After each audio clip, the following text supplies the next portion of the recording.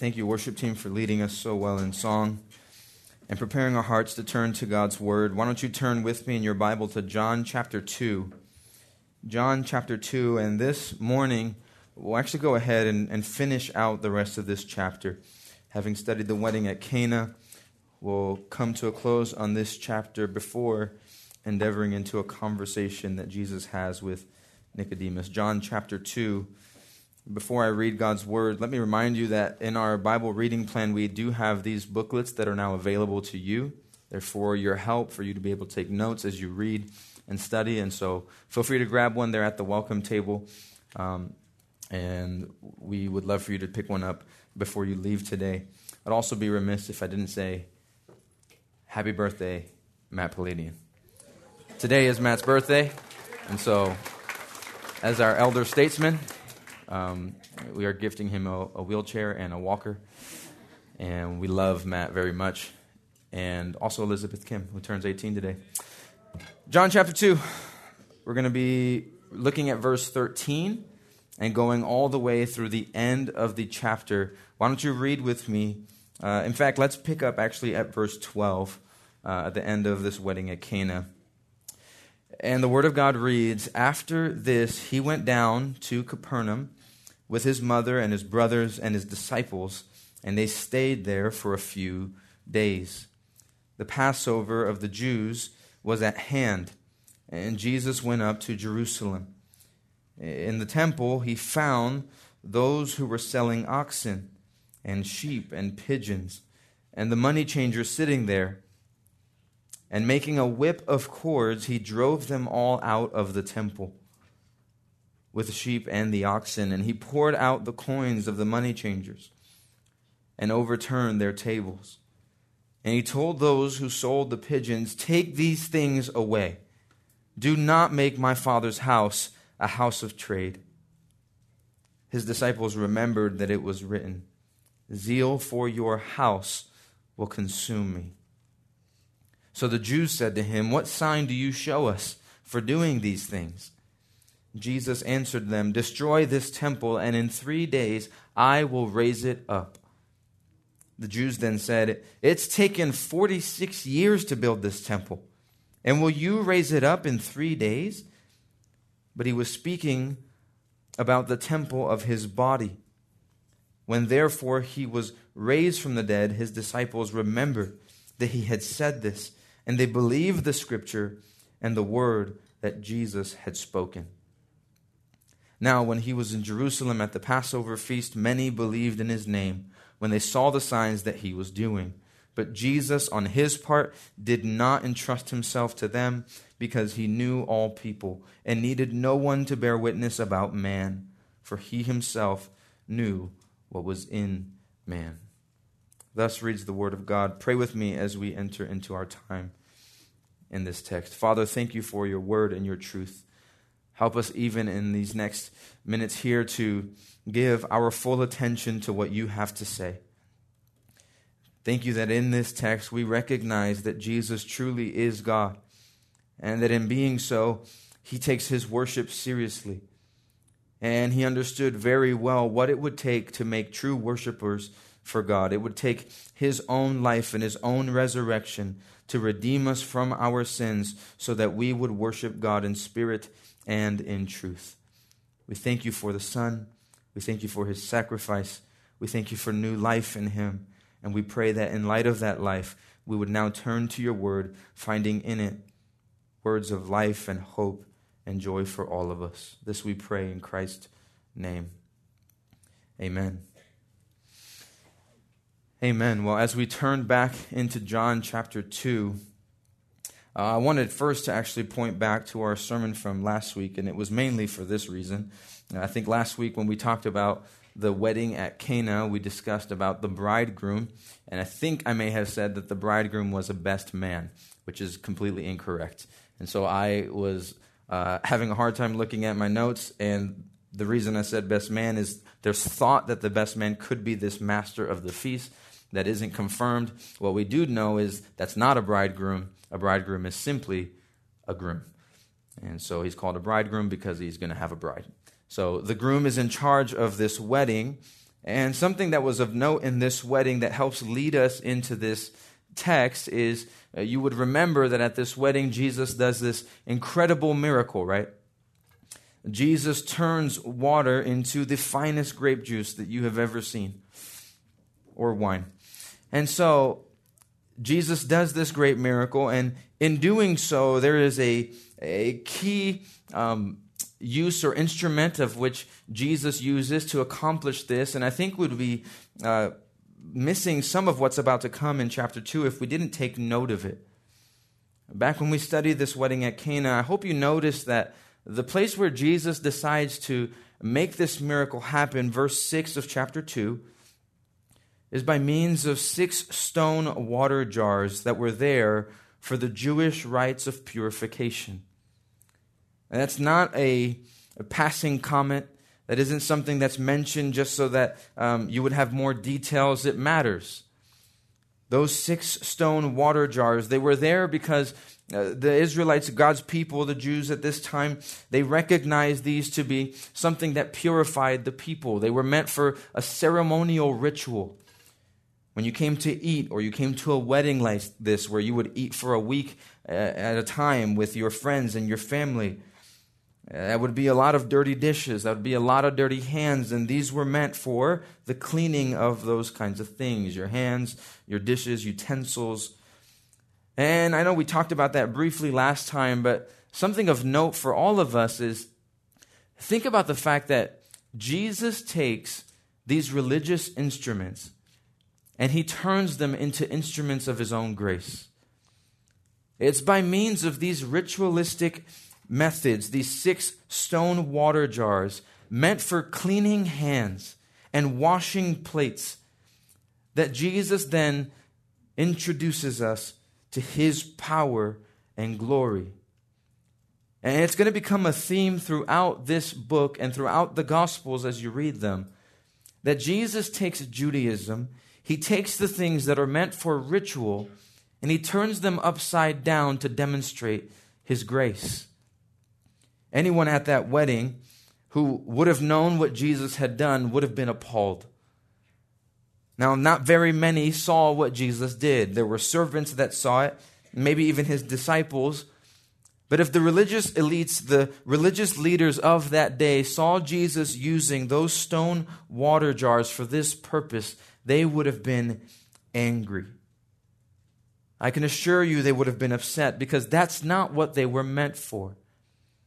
And one of the biggest things that's going on in this text in this time when Jesus steps in is that the Jewish people are so stuck in all kinds of ceremonies, so stuck in all kinds of rituals, so stuck in all kinds of religiosity that they're missing the Son of God before them. It's on the backdrop of that reality that we enter into the temple at Jerusalem. We are in a land that is filled with religion. We're in a land that is filled with trying to please God even if they don't know him. We are filled in a land we're in a land that's filled with people who are trying to do things for God, but apart from God's instruction. We're in a land where people are trying really hard to impress God instead of receiving from God what God has planned and desired for them. The Jews have added and added and added to all of God's laws, leading to all of kinds of rituals and traditions that have nothing to do with him. And now, we turn in our Bible to John 2:12, 13, and here Jesus enters into Jerusalem for the Passover. And mind you, the Passover is not an optional kind of thing. It's not an extra biblical thing. It's not something that these religious leaders have come up with, and it's not a part of God's plan. This is something that God designed for his people. The Passover is a celebration that commemorates when Israel was led out of Egypt and delivered from their bondage and slavery. You probably remember it well, but back in the book of Exodus, you know that Israel had been taken captive after a while of being in Egypt, and then eventually Moses comes along and he delivers them. And we turn to passages like Exodus 12, where here, as the Lord begins to usher in his plan to save his people, there is a particular sign that will remind them of God's covenant and his promise and his love. Exodus 12:23. The Lord will pass through to smite the Egyptians. And when he sees the blood on the lintel and on the two doorposts, the Lord will pass over the door and will not allow the destroyer to come into your house to smite you. This is how God would save his people. They would make a sacrifice, and they would commemorate that sacrifice by spreading the blood of that lamb on their door. And when the angel of death who came to save them and to destroy Egypt, when he saw that blood, he would pass over it, making it very easy to understand where we get the name from. But notice, Exodus 12, verse 24, not only were they to do this in their current context, but verse 24 says, "You shall observe this event as an ordinance for you and your children forever. When you enter into the land which the Lord will give you, as he has promised, you shall observe this rite. And when your children say to you, 'What does this rite mean to you?' you shall say, 'It is a Passover sacrifice to the Lord who passed over the houses of the sons of Israel in Egypt when he smote the Egyptians, but spared our homes.' And the people bowed low and worshipped." That's the right thing to do when salvation comes to you. You bow and worship.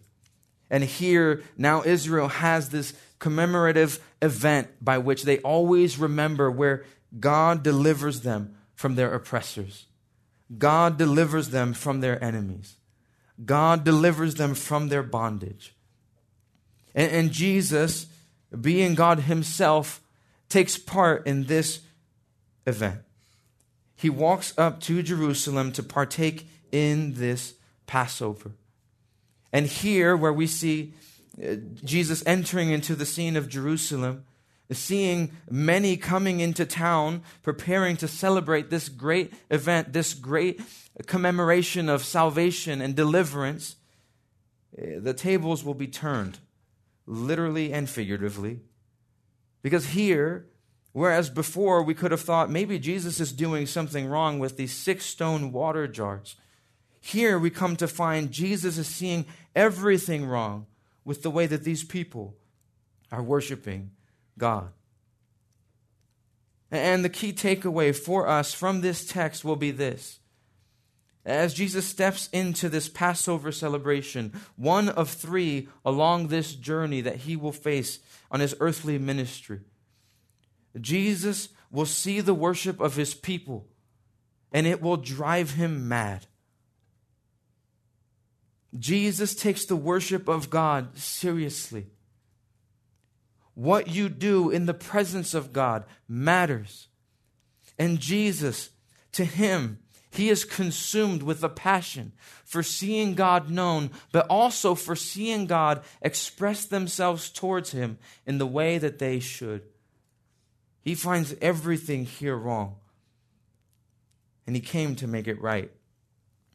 I want us to look at this text by means of 3 scenes. 3 scenes that will help us to understand that Jesus truly is God, and that believing in him causes us to worship God rightly. That if we're to trust in this Jesus, we won't just marvel at a story where Jesus takes God seriously, but as his people, we too will take God as seriously as he does. That if we take God at his word and we want to honor God, then we'll seek to worship God as God says we should. Let's look at this by means of 3 scenes. Number 1, I want you to see Jesus purging the temple. Jesus purging the temple, beginning here in verse 13. The Passover of the Jews was at hand, and Jesus went up to Jerusalem. We talked about the implications of what this Passover is. Jesus is heading up to Jerusalem, and mind you, to celebrate this Passover, Jesus is not the only one heading there. Many would be entering into town for this celebration. It's estimated that in Jerusalem around this time, there's probably something around 250,000 people that live there. But as you know from your Old Testament, or maybe if you don't know, Israel has long been scattered. And so now, Jews from everywhere enter into town to celebrate this annual celebration. And so people are flocking into Jerusalem from all over the place. And Jesus is one of those guys. It's estimated that at this time, there's probably over 1 million people entering into Jerusalem to celebrate this event. So there's a lot of people coming into town. And really what we should know is there should be a lot of worshipers that are entering into town. And yet what Jesus finds is not worship, but something altogether different. Jesus enters into the temple, verse 14, and in the temple he found those who were selling oxen and sheep and pigeons and the money changers sitting there. And this is the scene that Jesus walks into. Now of note, in verse 14, where Jesus enters into the temple, it's not the center place of this temple, and it's not necessarily even where the Jews would have worshipped. It's actually the outer courts of the temple. The way it's noted for us is really that this is a temple area, and it's likely that he's simply entering into the court of the Gentiles. Gentiles and Jews did not worship together. And Jesus enters into this outer court where the Gentiles would be, a place where God was beginning to manifest his full and redemptive plan of bringing Gentiles into a full knowledge of him. And instead of worship, he sees a marketplace. Instead of coming to church and seeing a worship center and rooms filled with people studying the word and praying to God and singing to God, he walked in and he saw Ralph's and Walmart and a gas station, which doesn't make any sense. Like, you wouldn't expect to walk into the worship center and be able to buy bread and shaving cream and a pigeon, like in this text. But Jesus enters into this scene and there's people selling all kinds of stuff and nobody's worshiping. Now, there's nothing wrong with the fact that they're selling these items. The reason they are is because at this Passover feast, sacrifices will be made. Sacrifices will be made in obedience to God for the atonement for sin. And so they bring these items knowing that the people need them. It's as if those who are setting up shop in the temple know exactly what it is the people need to celebrate this feast, this event. However, it's not the knowledge of that that's a problem. It's the taking advantage of it that is. These people have entered into God's house and they're now selling things off, not in a manner to help the people, but to steal from them, to take from them, to take advantage of them. And so here Jesus steps in. No one's worshiping, but everyone's buying and selling. God's house has turned into a marketplace. People are being abused. Their possessions are being taken from them. Their money being taken from them simply to buy a sacrifice. Not only that, but you notice that in the temple there's also these noted as money changers that are sitting there. Because entering into the temple at this time, there was also a tax on the people. You were taxed to come to church. You were taxed to come into the synagogue. You were taxed to come into the temple. And so entering into that temple, not only were you taxed, but you had to pay up in the currency that the temple desired.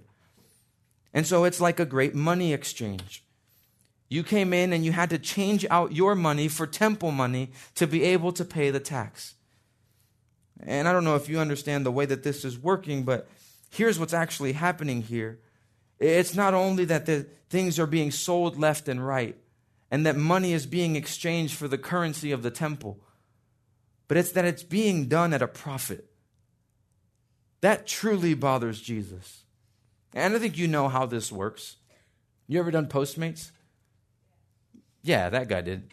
And so, you know what Postmates does, right? You put all your food in there, everything you want. You know, let's say you're ordering from, I don't know, Chick-fil-A, right? Okay, perfect. So we're ordering from Chick-fil-A, love it. We're Christians, so that's what we do. And so we're ordering from Chick-fil-A. You got your spicy deluxe in there. You got a large waffle fry. You got a large salad. All in all, because you just ordered for you because you're a little selfish, but that's okay. We're going to work with it. Illustration. Your total came out to $18.75. Great year, by the way. $18.75. And you go and you say, perfect, let me continue to payment and let's get this done with. And then when you say continue to payment, it goes up to $33. And you're wondering, what in the world just happened? Did I order twice as much? Did I add 2 fries? Maybe I did. I love the fries, so maybe I did. I'm not mad at it. And if I did, I'm going to keep it. Or just scroll down a little bit and you'll find there's a service charge that just hit you for $10. And you're wondering, what is this service charge for? And like me, that's the most you ask the question, and then you say, absolutely, let me get my food. Nobody knows what that service charge is for. We've never asked. Postmates is doing really well, so obviously they know, and they know how to keep business intact. But it's that kind of thing that we have going on in God's temple. It's that items are being sold left and right. Money is being exchanged. And along the way, the people that are running this market, hand in hand with the people working in this temple, are making money off the people. Where is all that money going to? The people don't know. They come and they go. But they're being charged double for worshiping God. Friends, I think that is a helpful reminder to all of us as we think of approaching God, as we come to a church like this one or any other one that you've ever visited in your life. Anywhere where the worship of God has a dollar sign attached to it, where your money is equated with the way that we worship, is a place that you need to run from. It costs us nothing to worship God. And the reason is because the cost is all going to be paid by the one who's entering the temple now. All these sacrifices being made, behold, here is the Lamb of God who has come to take the sin of the world. Here comes a sacrifice unlike any other. And he makes it so that grace is free and worship of God can be truly from the heart. The people have been led so far astray from a true worship of God that Jesus steps in. He sees this going on. And verse 15, as I used to say, he goes ape. Making a whip of cords, he drove them all out of the temple with the sheep and the oxen. And not only that, he poured out the coins of the money changers and overturned their tables. You understand what that looks like? Look, I'm just kidding. I wouldn't do that right now. I might. But it's a different Jesus than the one that you're used to, isn't it? When you think of Jesus, you tend to think of one who's meek and mild, one who's gracious and compassionate. It's, in fact, the Jesus we've already seen at the wedding at Cana. At that wedding, it's Jesus' compassion that drives him to rescue these people from their social shame, to rescue this wedding from the shame that it would produce in the community. Jesus' compassion drives him to bring joy into this wedding. Here, this doesn't look like compassion. And it's because it isn't. It's simply passion. Here, there is an unfiltered zeal for God's house and God's worship. You don't tamper with what God is doing. You don't mess with what God has asked for. When God gives clear instructions on how to worship with him, you don't change that. You don't make that what you want it to be. And you don't use God to achieve your own desires. You don't use God to make your own money. You don't use God to cheat people out. God is not to be used. God is to be honored and worshiped. And in a house like this, no one can do that. Jesus steps into this temple, and he can't hear people praying. He can't hear people singing. He can't hear the scripture being read, because all that you can hear are oxen and sheep and pigeons and coins jingling and jangling all over the place. The sounds of the temple are the sounds of a marketplace, and it isn't to be that way. Jesus takes it so seriously that he turns this whole place upside down. And no one does a thing. I think that's a good way to notice that everyone in the room understood that what they were doing was wrong. No one steps in and says, Jesus, don't do this. Jesus, you really shouldn't let all those animals loose. Why are you making a whip? What are you going to use that for? Why are you turning over the tables? Why are you turning this place upside down? They let him go at it. Isn't that interesting? The good news in this is that as wrong as we might tend to be in our worship of God, Jesus is gracious enough to show up and show us those realities. He does that for these people here. And he purges this temple of all of its nonsense. It isn't to be a place where there's a market. It isn't to be a place where people are being abused. It isn't a place where we should hear the sounds of animals over the voices of God's people singing praise to him. And so in verse 16, he turns to those who sold the pigeons, "Take these things away. Do not make my Father's house a house of trade." And his disciples remembered that it was written, "Zeal for your house will consume me." Here, Jesus demonstrates that he truly is of God, because where no other man in the room would say anything about God's worship being defiled, God's Son stepped in and fixed it. God's Son stepped in and did what was necessary to bring God the honor due his name. And his disciples remembered. They looked back on a particular text, and it's noted that this text is Psalm 69. In Psalm 69:9, "For zeal for your house has consumed me, and the reproaches of those who reproach you have fallen on me." It's a look back at these words of David that hearken in the disciples' mind who this Jesus really is. This Messiah, this King of Israel, this great teacher, this Son of Man and Son of God. He takes God seriously, and we know exactly who he is, because this is what he came to do. He came to show us how God takes himself seriously and how he desires for us to take him seriously. Now, when you come to church, it's not quite this experience. However, I think that all of us, even individually, have an ability to come to God's house with very, very different motives to that which God desires. It might not be the selling of oxen and sheep and pigeons. You might not be exchanging money. And however, we can still ask the question, why do you come here? What is your purpose for being here? Some of you are here because your friends are here.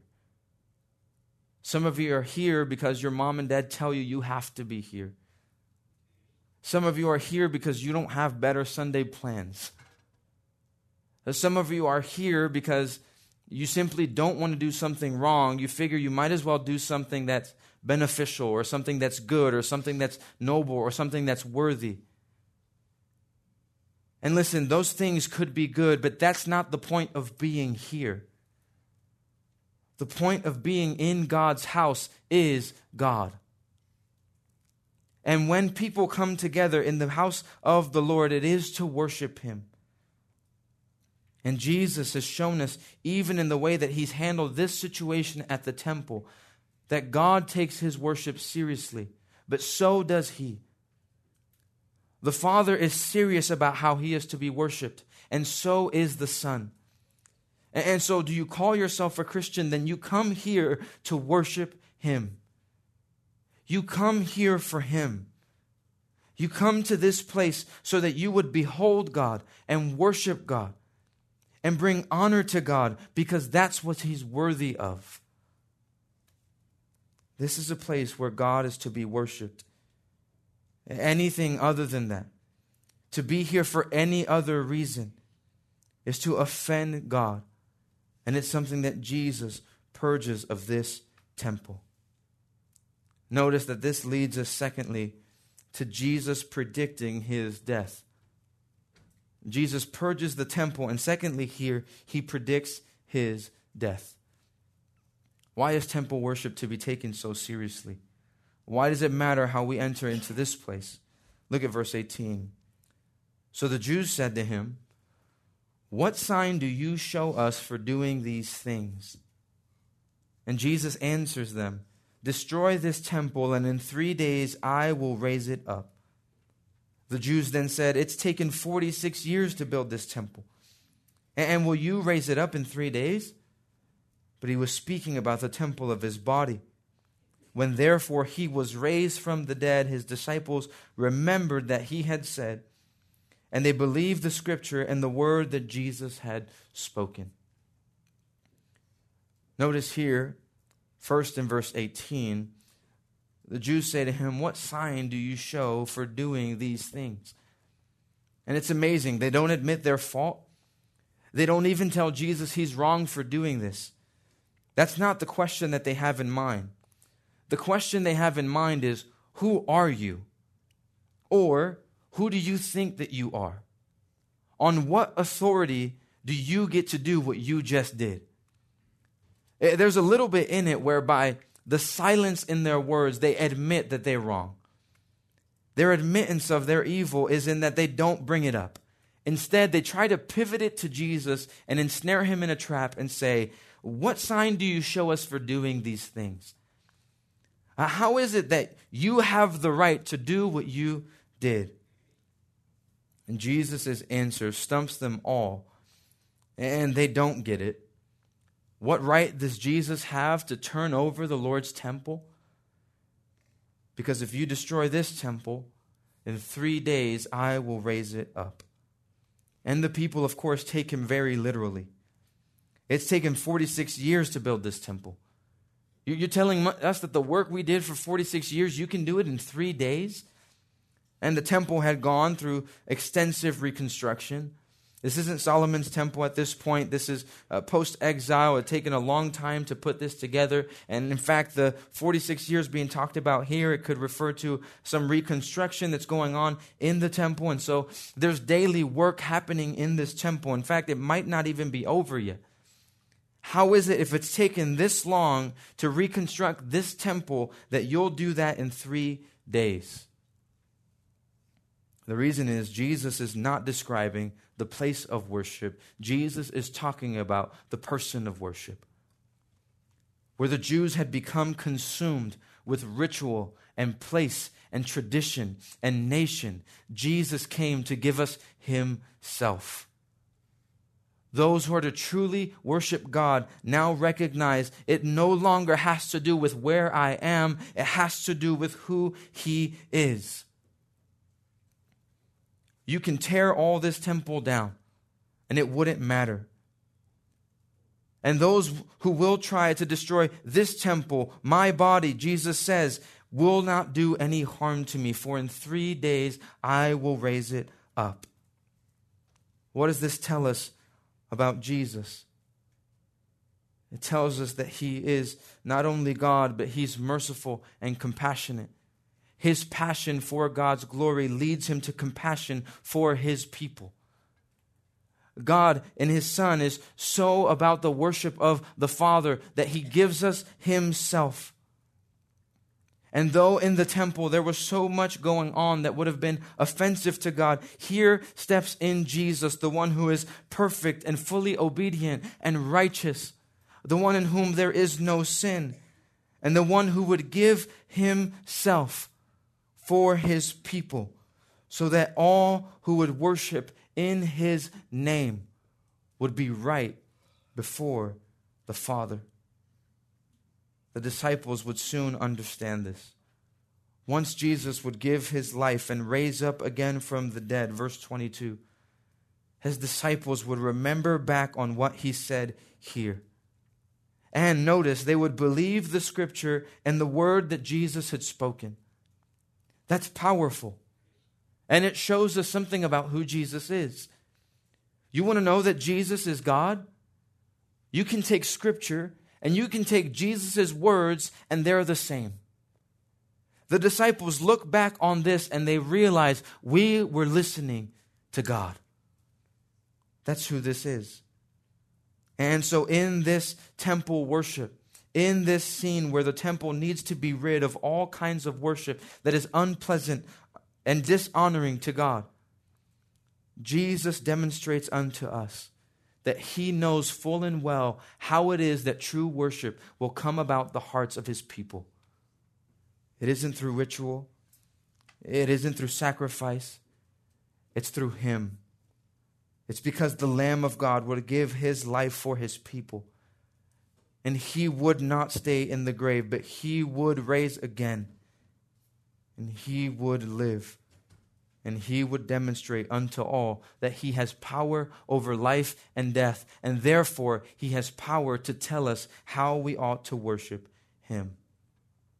Notice here, thirdly and finally, verses 23 to 25, Jesus proves his deity. Jesus proves his deity. If you don't get it yet that Jesus is the Son of God, if you're not seeing how seriously God takes his own worship by means of how he cleanses this temple of its nonsense, by means of how he demonstrates unto us what will happen to him in his life and his death and his resurrection, notice it here in verses 23 to 25. And the reality that he knows us better than we know ourselves. Verse 23, now when he was in Jerusalem at the Passover feast, many believed in his name. And when they saw the signs that he was doing. But Jesus on his part did not entrust himself to them, because he knew all people and needed no one to bear witness about man, for he himself knew what was in man. Incredible. It reminds us that Jesus is God, and we know that because Jesus already knows us. Many believed in his name at this Passover feast. But notice why. Because he does awesome things. That's what verse 23 says. As he's at this Passover feast, and many believe in his name because they see the signs he's doing. They've maybe heard even of what he did at this wedding. They've seen now what he's done at the temple. He's mustered up the courage to do what no other man would do. He takes God seriously. Many believe in what he's doing. Few believe in who he is. That's the issue that we run into here. And Jesus proves that he's deity and the fact that he's not surprised by that. Verse 24, Jesus on his part, he doesn't entrust himself to them because he knew all people. Friends, that is a reminder to all of you. It's not simply about whether or not you're hiding anything from God. I think it's more along the lines of Jesus knows you way better than you might know yourself. Jesus understands exactly where your heart is. Nothing can be hidden from him, yes, but also Jesus cannot be deceived by you.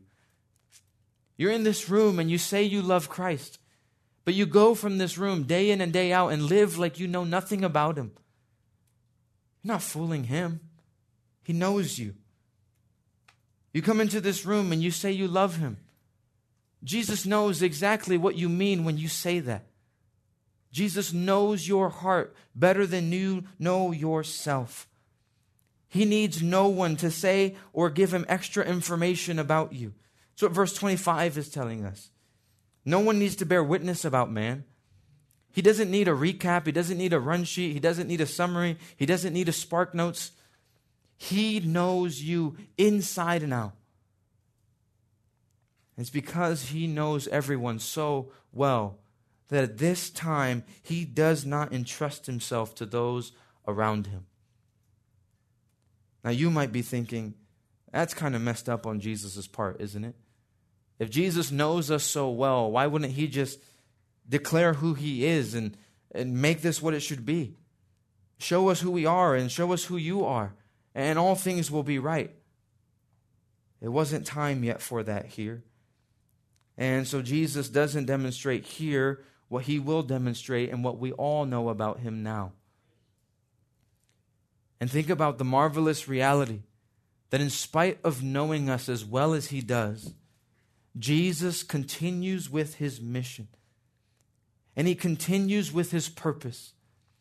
Jesus, knowing you full well, knowing your heart, knowing your sin, knowing the reasons that you come here or the reasons that you don't, knowing the reasons you worship him or not, knowing whether you want to or not, Jesus gives himself as that perfect and holy sacrifice to redeem you. Friends, this gives us a portrait not only of the reality that Jesus is God, but that we ought to worship him.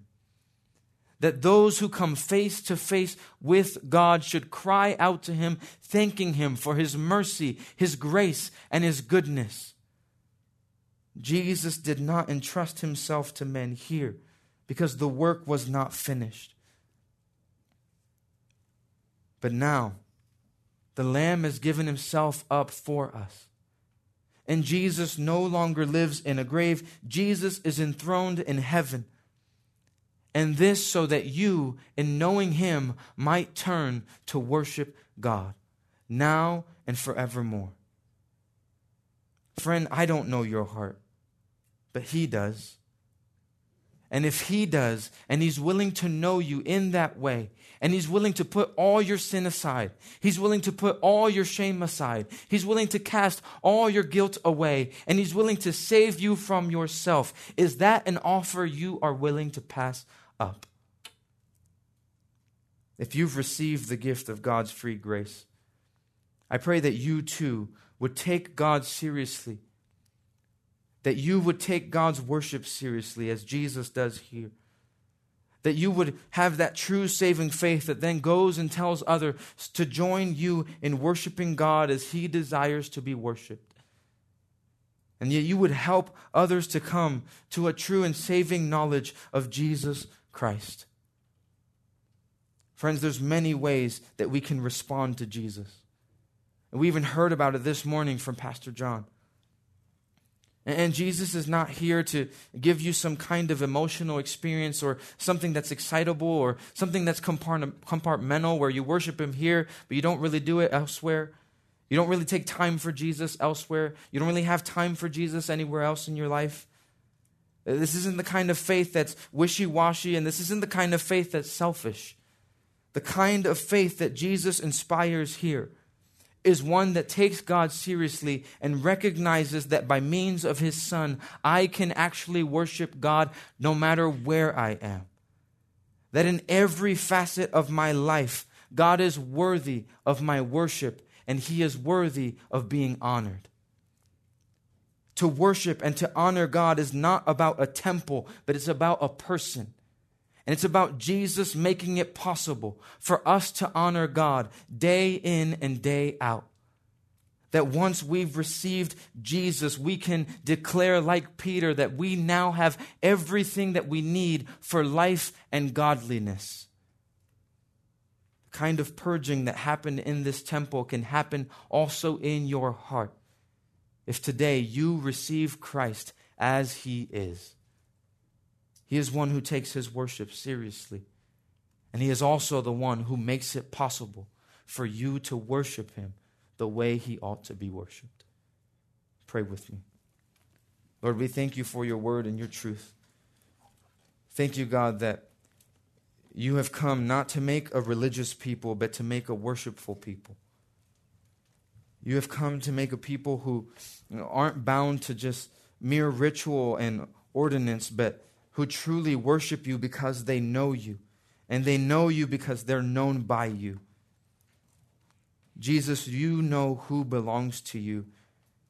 And so if anyone in this room, even now, has not come to a saving knowledge of Christ, I pray that they would recognize God already knows where their heart is, and that through Jesus the Son, they can be made right with you.